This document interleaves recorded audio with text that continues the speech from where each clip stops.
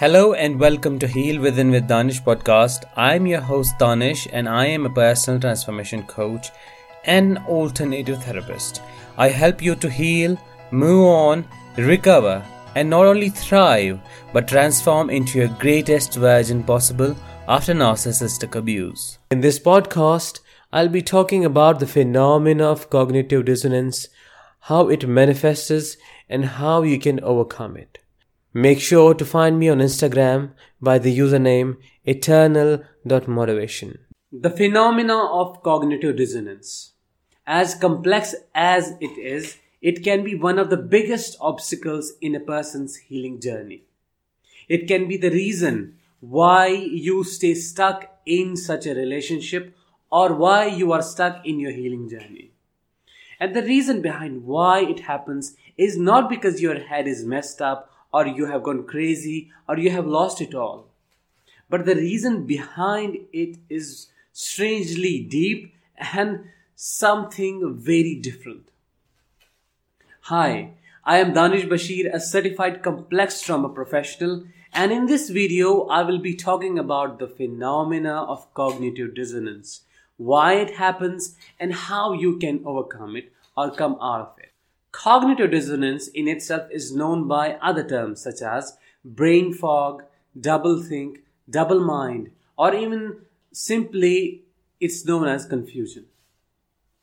The confusion gets created so much so that there is a distortion in the perception of the abuser. Meaning you're not able to differentiate between who the person is and who he is not. You're not able to differentiate between the reality and non-reality components.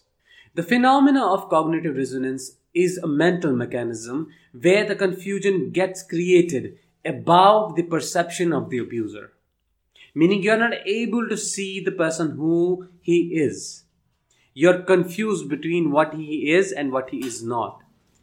It's like there's a conflict between two contrary beliefs. Which can be, for example, he is a good person and he's a bad person. And your mind tries to find more and more distorted evidences for the belief that is less painful. Which is obviously in most of the cases that he or she is a good person. And as the dissonance gets, wider and wider, there is a suppression of all of the abuse that happens. Meaning it is either normalized or minimized in the extreme cases. And in my observation, in my personal experience as well, what I have observed is that this cognitive dissonance is dominant more or shows itself more when you are in an intense pain or when the reality tries to unfold itself in a way that you see the reality as it is. But when you are shocked by its existence, you cognitively dissonate.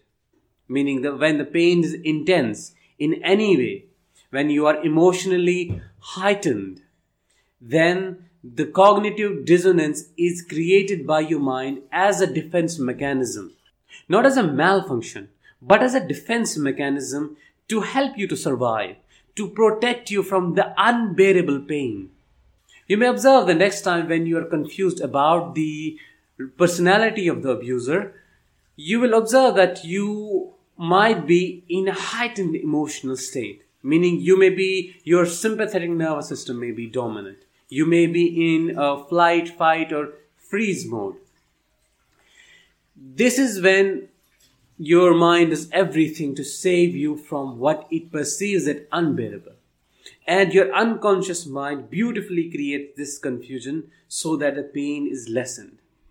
You may have also noticed when the cognitive dissonance is high, when you are really confused, the emotional intensity or the pain or the suffering decreases somehow, even if it is momentarily. So the real cause behind cognitive dissonance is not a messed up mind, but a very protective and survival mode of mind that is aimed at helping you to survive, that is trying to protect you. So the way out of it is not what it seems like or what it is suggested like. Meaning, it's not like you have to take a page and then write good things about the abuser and the bad things about the abuser, which definitely would be higher than the good things. You may get an assistance consciously, logically for some time, but all that understanding will vanish as the emotional intensity rises up again.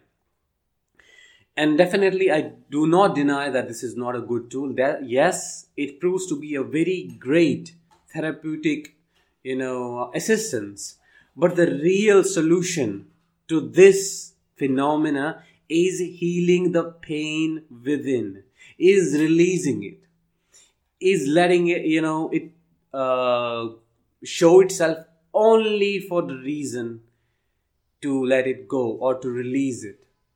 And I know most of survivors do not know how to do that, and that's why the cognitive dissonance. So again, I would like to emphasize on the point that the solution to this confusion, to come out of the cognitive dissonance, is not covering the wound. It is going inside and healing the wound completely. And you will observe when your pain is less, when you are not in an emotionally heightened state, the dissonance state will be diminished. So that is the point that I would like to make in this video today. So I hope you found this video useful. Share it with people who might be suffering, who may need this, and I would really appreciate that. I will see you next time. Till then, let the healing begin.